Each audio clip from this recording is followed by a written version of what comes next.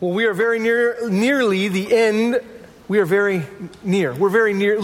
Can we start the tape over? Can we just do that again? We're near the end of this study in Hebrews. That's what I was trying to say. And we've been in this for almost a year. And if you've been with us over the last couple of weeks, you'll see this momentum building as the writer, inspired by the Holy Spirit, is taking all of the truth, sort of this ancient truth, and he's applying it to our modern faith, right? If you were with us last week at the beginning of chapter 13 here, he's made the point that our faith is not about the foods we eat, that our status with God and our place, our resurrection life has nothing to do with fancy altars or priestly vestments or being inside a tabernacle, but it's about the grace of God, that our hearts are strengthened by the grace of God. That's where our hearts find strength. And so there was this great conversation earlier in chapter 13 last week about the fact that it isn't about being inside the camp, but that we have the invitation to go outside the camp to where Jesus is, where he laid down his life in order to sanctify all of us by his shed blood on our behalf. But there's a thing that happens sometimes with people when we start to think about the grace of God and we start to recognize that it doesn't have anything to do with our work, it has nothing to do with our religiosity, it has nothing to do with performing these rituals or these ceremonies, but it's all about the grace of God, that the pendulum of our lives can almost swing too far the other direction, and we go, well, there is no call upon my life whatsoever. Like basically the grace of God has made it so that I have been set free from sin and death, I've been adopted into the family of God, and now God doesn't really care what I do with my life. And that wouldn't necessarily be the teaching of Scripture. There is all kinds of stuff in the Scripture about the fact that the grace of God actually leads us to live differently. Titus 2 says that. The grace of God, in verse 11, the grace of God has appeared, right, bringing salvation to all men. I'll read this to you rather than paraphrase it. Titus 2:11 says, the grace of God has appeared, bringing salvation for all people, training us to renounce ungodliness and worldly passions and to live self-controlled, upright, and godly lives in the present age, waiting for our blessed hope, the appearing of the glory of our great God and Savior, Jesus Christ. It says the grace has appeared and it's brought salvation, but that grace is our trainer or our coach. It's our instructor. And the grace of God, when we understand it, we get our arms around it, it teaches us to live differently.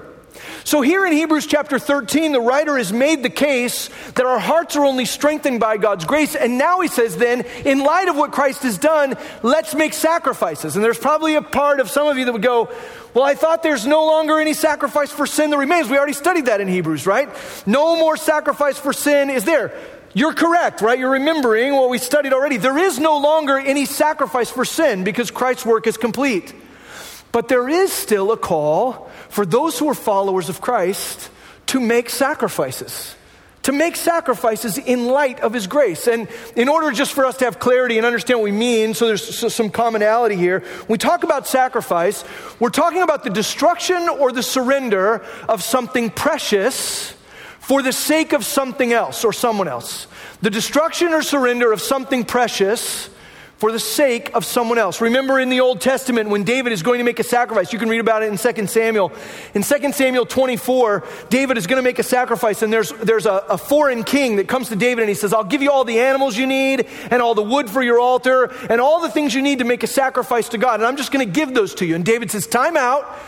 He says, I have to pay you for it. He says, I will not give to God that which costs me nothing. Think about that for a second. David doesn't want to offer to God a sacrifice that wasn't costly to him. When we talk about sacrifice, we're talking about the surrender or destruction of something precious for the sake of something or someone else. I was trying to think this week about sacrifice and the way it's sort of modeled in our lives and trying to think of a good illustration of this. And it occurred to me, we had this deal happen in our house. My wife and I have been... Since we moved to Fullerton, the house we live in Fullerton has like a living room and a family room, and we only had like one set of couches. So this whole last year since we moved here, that front room of our house, the living room, it just basically had a rug and like a couple of tables, but there's no place to sit in there. You just kind of have to, lay on your side or whatever. We've been saving up money to buy couches, and we didn't have the money at first. We've been saving up. My wife picked out the couches she wanted, and about 3 weeks ago, we finally felt like we were in a financial place where we could afford to get these couches. So we ordered the couches, and they were delivered just this last week. We got them out of the boxes, and around the same time that we're putting these brand new couches we'd waited a year for and just bought, that we're putting them in, it occurred to my wife and I both that my son Hank, he's turning 16 this week, my son Hank had planned this this big, like he planned a birthday party. He said, hey, can I have a party? Can I have some people over for my birthday? And we were like, yeah, that's fine. You can have some people over for your birthday. The next day he comes back to us and he says, 45 people have RSVP'd, right? So what we thought was just going to be like this little gathering in our house turned out to be last night from 4 till 9 p.m. We had almost 50 high school students in our house. And it was really interesting this week when it occurred to my wife that those 50 high school students were going to be coming in and eating pizza on our brand new couches. There was this really funny moment where she's like, what do we do? Like we've been waiting all this time. We finally got the couches we wanted. And now we're going to have all these high school kids in our house. And what's going to happen? And it was interesting on Friday this week. I was like, I'm working on this message. And I was telling my wife, like, I can't think of a good example of surrendering or destroying something precious to you for the sake of someone else. And she goes, my couches! And I'm like, oh, that's right. We're doing that. And it was really interesting last night during the party. By the way, many of your kids were at my house last night, and they're awesome. They were fantastic. And the couches, other than a few like tiny carrots shoved down inside them, they were fine.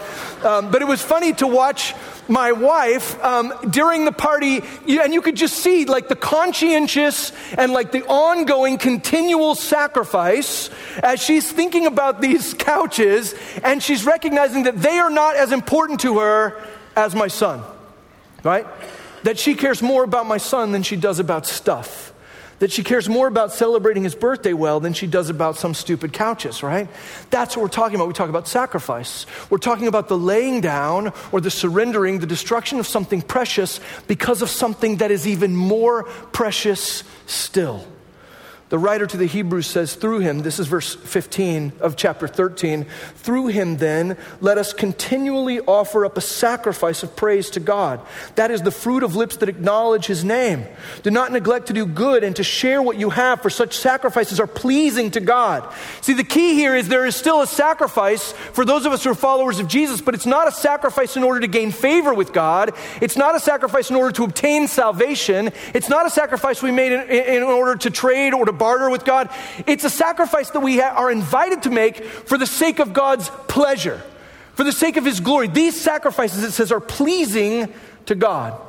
It's not far off from what it says in Romans chapter 12. Romans 12:1 says, I appeal to you therefore, brothers, by the mercies of God, right? Or according to his mercy, I appeal to you, brothers, by the mercies of God, to present your bodies as a living sacrifice, holy and acceptable to God, which is your spiritual worship. We don't make sacrifices these days in order to gain some sort of status with God.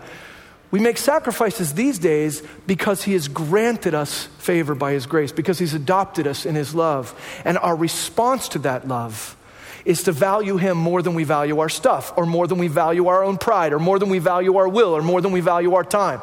We sacrifice those things actively and continually according to the text. We sacrifice these things because in our sacrifice we can please the God who saved us by his grace. Does that make sense? So the writer then here in 15, in light of the grace of God that strengthens our heart, he's already talked about, in light of the fact that it's not about ceremony or ritual or religion, it's not about what food you eat or don't eat, it's not about the priestly stuff and the altars and the whatever. He says, in light of the fact that our lives are sustained by the grace of God, through him then, verse 15, let us continually offer sacrifices. I want to even just look at that first phrase, through him continually. The first thing we want to recognize here is that the sacrifices you and I make only happen through him. And I mean that in a couple of different ways, as does the writer. There is one real simple way, and when we say these sacrifices happen through him, essentially everything we have and everything we know, everything we have the opportunity to offer back to him, we only have the opportunity to offer back to him because he gave that to us first, right? So when it talks in the text about us making a sacrifice of our will, or making a sacrifice of our time, and being kind to one another, and doing good deeds, and sharing what we have. When it talks to us about making a sacrifice of praise, the fruit of lips that acknowledge his name, all of those things we have the ability to use as a sacrifice, God gave us in the first place, right? We were built from the ground up to worship God. Everything we have and everything we know, he first gave us. We talk about this a lot when we do a financial offering in the service. We say, hey, we're not giving money to God because he needs the money, or because his will or his activities or his purposes are dependent upon our giving. They aren't. We give to God because he's already given us so much. It's out of the overflow of what he's given to us. So when the writer says through him, one of the things you want to understand is that anything you and I have the ability to sacrifice, anything we lay down or surrender or destroy for the sake of someone who is greater and more worthy, we only have the opportunity to offer because we have life and breath, the blood pumping through our veins, the money in our bank account, the skills we bring to bear in our vocations, the families that we have, the cities that we live in. All of the things that we enjoy, we only enjoy at the whim and the will of God, at his good pleasure. And so to offer them back to him, we're always only offering those things through him, right? But there's not just a physical way in which we offer these sacrifices through him. There's also a spiritual way. The writer of the book of Hebrews has gone to great lengths to make it clear that you and I only have access to God the Father through the way that was opened for us in the curtain. This new mediator, the Lord Jesus Christ, right? Again and again, the writer of the book of Hebrews has said to us, those Old Testament sacrifices didn't gain you any access to God. They didn't gain you any sort of privilege. They didn't gain you any sort of freedom. But the shed blood of Christ, poured out on our behalf, has obtained for us, established for us, a new covenant between us and God. It's reconciled us to God. So here in verse 15, when the writer says through him continually make sacrifices, that through him has both a sort of a physical, a temporal meaning, but it also has a spiritual meaning. That you and I can only offer sacrifices that are pleasing to God. We're only able to approach God because of the saving work of Christ on our behalf. Because he has restored us to relationship with God. Because he has rescued us from sin and death and reconciled us to the Father, right? Through him, he says, so that through him is vital. He says, through him continually. Back to Hebrews chapter 13, verse 15. Through him, then, let us continually offer up a sacrifice. Well, that continually is really important. Because I think sometimes we think about offering sacrifices once a week in a service like this, right? You have it scheduled on the time. You could be doing 100 other things this morning. This is the last day for Premier League soccer games, right? You could be home watching, the Premier League happen. Nobody else? Okay, it's fine. I'm the only one who watches that. It's great. There are all kinds of other things you could be doing, and maybe you think about worship on a Sunday morning as being your sacrifice, but he's not talking about a weekly sacrifice. He's not talking about a yearly sacrifice. He's talking about a continual sacrifice. A continual sacrifice. Now it's interesting because what we want to do here is we want to juxtapose an earlier thought from the book of Hebrews again. Remember with me, earlier in the book of Hebrews it said that the sacrifices of the Old Testament priests had to be made again and again and again and again, right? They had to be made continually. Do you remember why the author says that has to happen? They had to be made continually because they could not atone for all sin. So you could make a sacrifice, the shed blood of bulls and goats and rams. You could shed this blood and make a sacrifice, but in a year you were going to have to come back and do it again because it was not sufficient. The shed blood of animals is not sufficient to atone for man's sin, and so it was a continual sacrifice that had to be made. The writer then will go on to say in the book of Hebrews, but the blood of Christ shed on our behalf is so much superior to the shed blood of bulls and goats and rams that no more sacrifice is required. That continual sacrifice is over. So it's interesting here in verses 15, 16, and 17 then that he says, through him, that's Christ, through him, let us then offer continual sacrifices. He's putting us back in this mode of thinking about sacrifices as being ongoing and continual, right? What is that? What's he doing there? Well, the idea is that no matter how much we sacrifice of praise, no matter how much a sacrifice of praise we make, the fruit of lips that acknowledge him, no matter how many times we sacrifice by doing good to others and sharing what we have, no matter how much we sacrifice our will in submission to authority over us, we never quite meet his worth. We never quite get up to the standard of what he's worthy of. Does that make sense? All of us are going to, hopefully, you've made some plans to celebrate your mom today, right? If she lives close by, I hope that you're taking her out to lunch or you're getting her a cup of coffee or something. Like you're doing something for your mom today, right? Because our moms have done so much for us.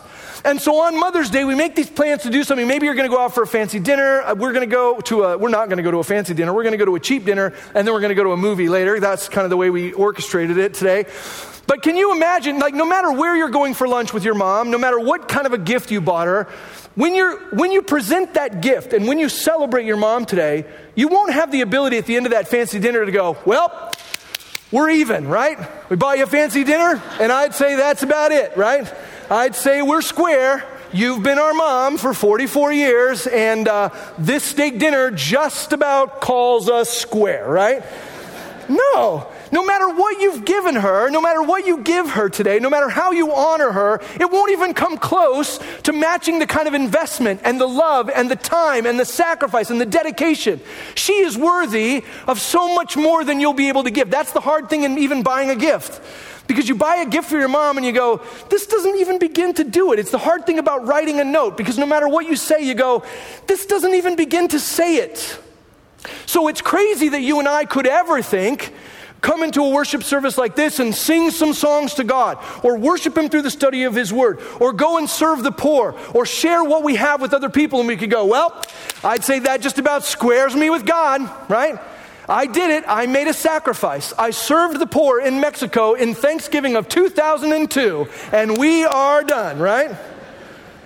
No, because think about how worthy your mom is of honor today, and then how much more worthy God is of eternal glory and honor, right? It doesn't matter how much you praise Him. It doesn't matter how much you sacrifice your will. It doesn't matter how much you give and share and sacrifice. He will always be worthy of more. And so the sacrifices that we make as those who have been saved are continual by the very nature of the fact that we will never ascribe to Him all He is due. And we will spend eternity learning more and more and more and more about how worthy He is, right? So it says here, through Him, let us offer continual sacrifices. I think of David's psalm in Psalm 34:1. He says, I will bless the Lord at all times. His praise shall continually be in my mouth. Psalm 104:33 says, I will sing to the Lord as long as I live. I will sing praise to my God while I have being. It's a continual thing. Through Him, we continually make sacrifices. The first sacrifice example He gives us here, and this isn't exhaustive by any means, but He says here in verse 15, through Him then let us continually offer up a sacrifice of praise to God. That is the fruit of lips that acknowledge His name. The first sacrifice He demonstrates here, the first example He gives us, is a sacrifice of praise, right? The relinquishing or the destruction of something valuable and precious for the sake of something greater. A sacrifice of praise. And if you were like me, your sort of American mind, when you think about a sacrifice of praise, your American mind goes immediately to singing, right? You go immediately to a sacrifice of praise as, whoa, we sing a song, whatever, right? Don't let yourself be limited by that. Because what we see in the Bible is that our entire lives have been created as vessels for worship. Every thought and every word and every attitude and every action holds redemptive potential. Every thought and every word and every deed and every attitude has the potential to be a vocalization of praise to God, a moment of worship. It's not just what happens in this room. It's not just what happens on this property. It's not just what happens when your Bible's open in front of you. It's what flows out of you in your vocation. It's what flows out of you in your homes. It's what flows out of you when you're at the gas station and the grocery store. Our lives through Him are called to be a continual sacrifice of praise. And there is always a competition. There's a constant competition in the culture in which we live for us to take our thoughts and words and deeds and attitudes and ascribe them to someone false or someone lesser. We are constantly being called to worship our favorite restaurants, or to worship our favorite athletes, or to worship our favorite movie stars, or most commonly to worship ourselves. And the temptation always sits there for us to ascribe to ourselves the worth that is only due to God. So there's a sacrifice that's called to be made, a sacrifice of praise, that we would be taking every thought and every deed and every moment captive to the glory of God. The fruit of lips that acknowledge His name. It isn't just what we do in this room. I talk all the time about the fact that our worship doesn't start, at 10:30 and then stop at 11:30.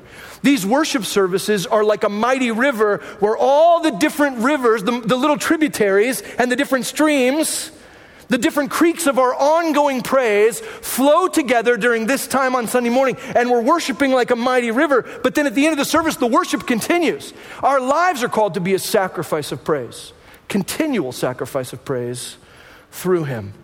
Through Him. And it's not just even talking about worship, it's talking about confession. The writer to Hebrews has said this a bunch, right? Remember, all through the book of Hebrews, he's talked again and again about Jesus being the hope of our confession. It's this audible acknowledgement of who God is. Hebrews chapter 3, verse 1 It says, therefore, holy brothers, you who share in a heavenly calling, consider Jesus the apostle and high priest of our confession. There's something confessional about our worship and our praise. It's not just something internal. It's not just something we sort of keep in a closet.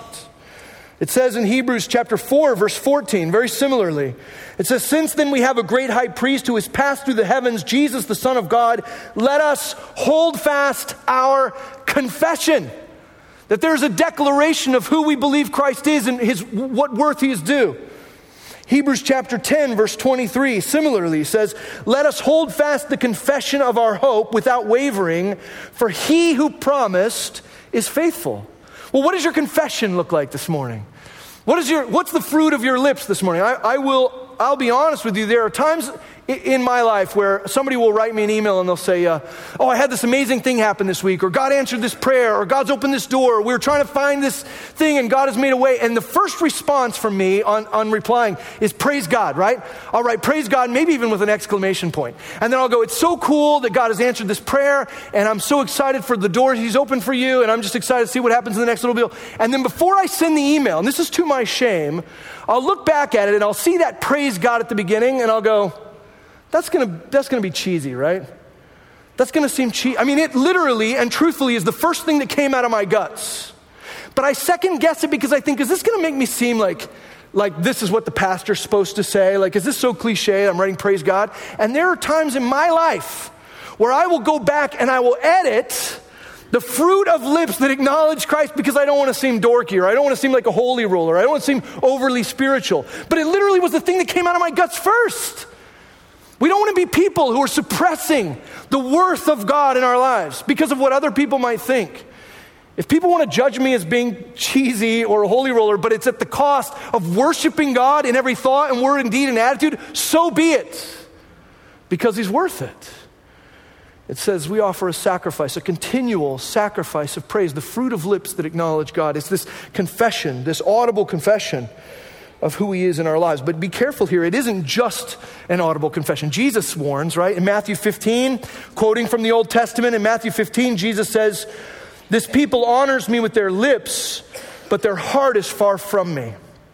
In vain do they worship me, teaching as doctrines the commandments of men. You know, it is possible just to draw near to God with your external. It is possible to write praise God in an email and not feel it, right? It's possible to go through the motions and do the things without having the heart from which those things should spring. Remember that it's in light of his grace which strengthens our heart that we offer these sacrifices. We don't offer them in order to check the box. We don't offer a sacrifice of praise to be able to say that we did. We do it because he's worthy, and there is no one more worthy than he. So he says here in Hebrews 13:15, he says, let us then through him continually offer a sacrifice of praise to God, that is the fruit of lips that acknowledge his name. Verse 16, then he says, do not neglect to do good and to share what you have, for such sacrifices are pleasing to God. Here he's talking about the sacrifice of compassion and sharing. I think about the church, the early church in Acts 2 that says they had all things in common and they were sharing everything they had with anyone as they had need, right? This idea of giving away and sharing and caring for other people and doing good deeds. We've seen it even earlier in this chapter. If you look at the top, back up to Hebrews chapter 13, look at the beginning. It says in verse 5, keep your life free from the love of money and be content with what you have. For he has said, I will never leave you nor forsake you. So we confidently say, the Lord is my helper. I will not fear. What can man do to me? You see, so often you and I are reluctant to offer a sacrifice of good works. We're reluctant to offer a sacrifice of sharing what we have with other people because we've been told in our culture, again, I got to hold on to what I have. I got to keep my stuff. I got to protect myself. If I do good things to other people, they might not appreciate them. If I do good things to other people, they might take advantage of me. If I share what I have, well, then I won't have anything. So that's why earlier in the chapter, the writer has said, hey, don't worry about what you have. Don't worry about the stuff you've got or holding on your things. Be content. And here's why. Because Jesus is with you. And he's promised to take care of you and never to leave you. The implication is that when I understand the presence and provision of Christ in my life, when I understand that, then I'm freed up to go, I don't need to hold on to this stuff. I don't need to hold on to this stuff.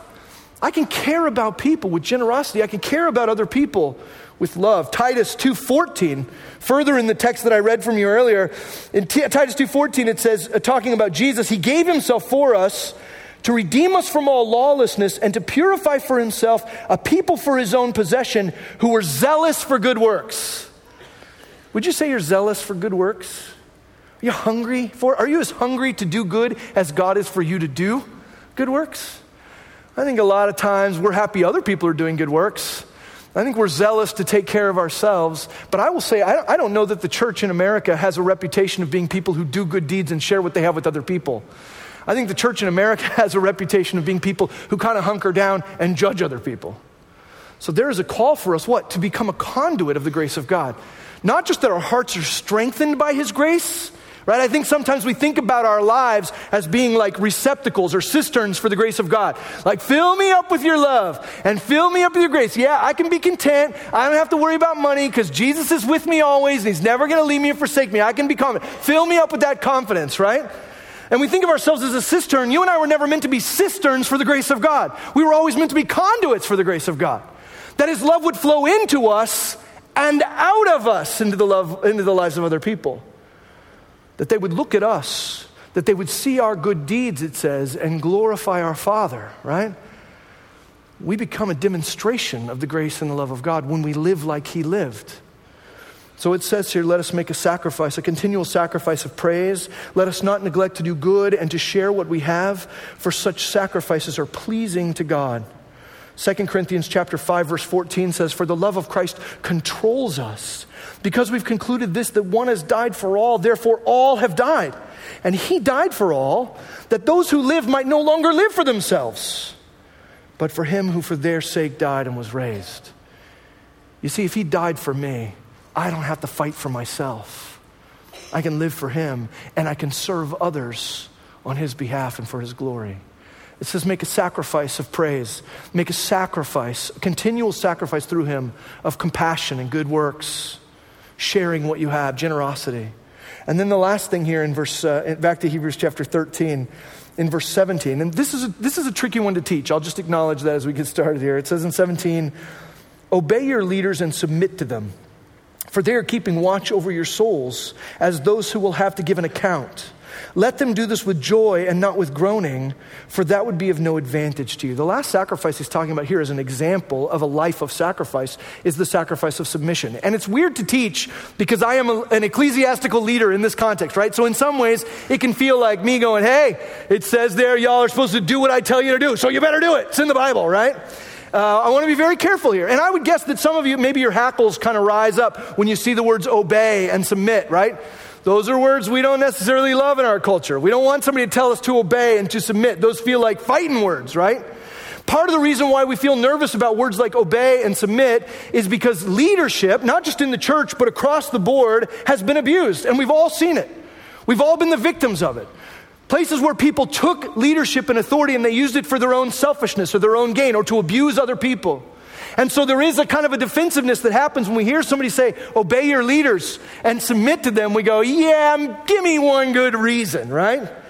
I'll decide about that. Well, there's a couple of things we want to make sure we pay attention to here. The words that are translated obey and submit, they have more to do not so much with like blind obedience, just do whatever the leader tells you, but more about placing your confidence in. That first word obey could just as well be translated trust. And the second word submit essentially means yield or concede. It means don't always have to have your way and don't always fight for your way of doing things, but be willing, because of the grace of God, to submit to the authority that he's placed over you. There's a recognition of the fact that God is in control, and that's why the writer says, obey your leaders and submit to them. Why? They are keeping watch over your souls. They're keeping watch over your souls as those who will have to give an account. The writer says it's possible to submit, it's possible to concede, it's possible to yield your will, to sacrifice your will in submission to the ecclesiastical, to the church leadership that God has placed over you, because that church leadership is accountable before God. I'll tell you, as a pastor and a leader, this is a scary verse. This is a heavy verse for anybody who's a leader in the church, and that includes many of you. Because the reality is that there is an accountability upon my life for the way in which, not in the way in which I boss people, but I'm accountable for the ways in which I stand as a watchman, looking over the souls of those that God has placed into my life. A watchman on the tower who's looking at what? Well, the writer has spent at length talking about the fact that we have to have faith in Christ. We have to keep our eyes fixed on Him. That we have to continue until the end with the faith we had at first. What is it the leaders are watching for? They're watching our souls for faith and continuance. Right? And it's their responsibility to watch us as those who will be accountable before God. James chapter 3 verse 1 says, "Not many of you should become teachers. Not many of you should become teachers, my brothers, for you know that we who teach will be judged with greater strictness." The writer says here it's possible to sacrifice. In Hebrews chapter 13, the writer says it's possible to sacrifice our will and to submit to the authority that's been placed over us because those leaders have been put there for a reason. They're there to guard our souls, to watch our souls, to stay alert and on defense for faith and continuance. And I'll tell you, as kind of a side note to this is why I'm firmly opposed to the idea of like a human senior pastor as the king of a church. We have a senior pastor. Some of you have heard me say this before. We have a senior pastor in this church, and it's not me. It's Jesus, right? There are all kinds of leaders that are raised up for different reasons and different purposes, and we are all called to submit to their authority, and they are all called and held accountable before God to keep watch over our souls, right? I want to be really careful that you understand that watching over the souls of people, that what we're talking about there, we're talking about shepherding. I don't believe in a pastoral role. I don't think there is a pastoral role that exists for a guy just to teach and then disappear. It's why I don't just come out of the green room and deliver some message on a Sunday morning and then disappear. It's why I'm available, and it's why all of our pastors and ministry directors on staff are being called to enter into a relationship. We lead by watching. We lead by being engaged with the people. I'm not somebody who's just going to disappear, but I'll tell you that engagement with each other, that watchfulness over one another's souls, that can be an uncomfortable thing. There may be many of you who kind of wish I would butt out of your life, right? Who kind of wish I'd spend more time in the green room and less time sitting across a coffee table from you. But it's my responsibility, it's our responsibility as pastors and ministry directors, it's our responsibility as disciple makers to be engaged in people's life. You cannot watch over people's souls from a distance. You have to be in life with them. There's no king. I'm not the president of the church. I'm an under-rower. That's what the Bible uses to describe a shepherd. Somebody in the bottom of the boat who's just getting where the captain wants to go. But he says, submit and obey your leaders because they're keeping watch over your soul as those who will give an account to God. And then he says this is really interesting at the end of 17. He says, let them do this with joy and not with groaning, for that would be of no advantage to you. Not only do leaders watch out for your soul, but there is some advantage for the body of Christ when the leadership is enabled and encouraged to lead and to watch over souls with joy.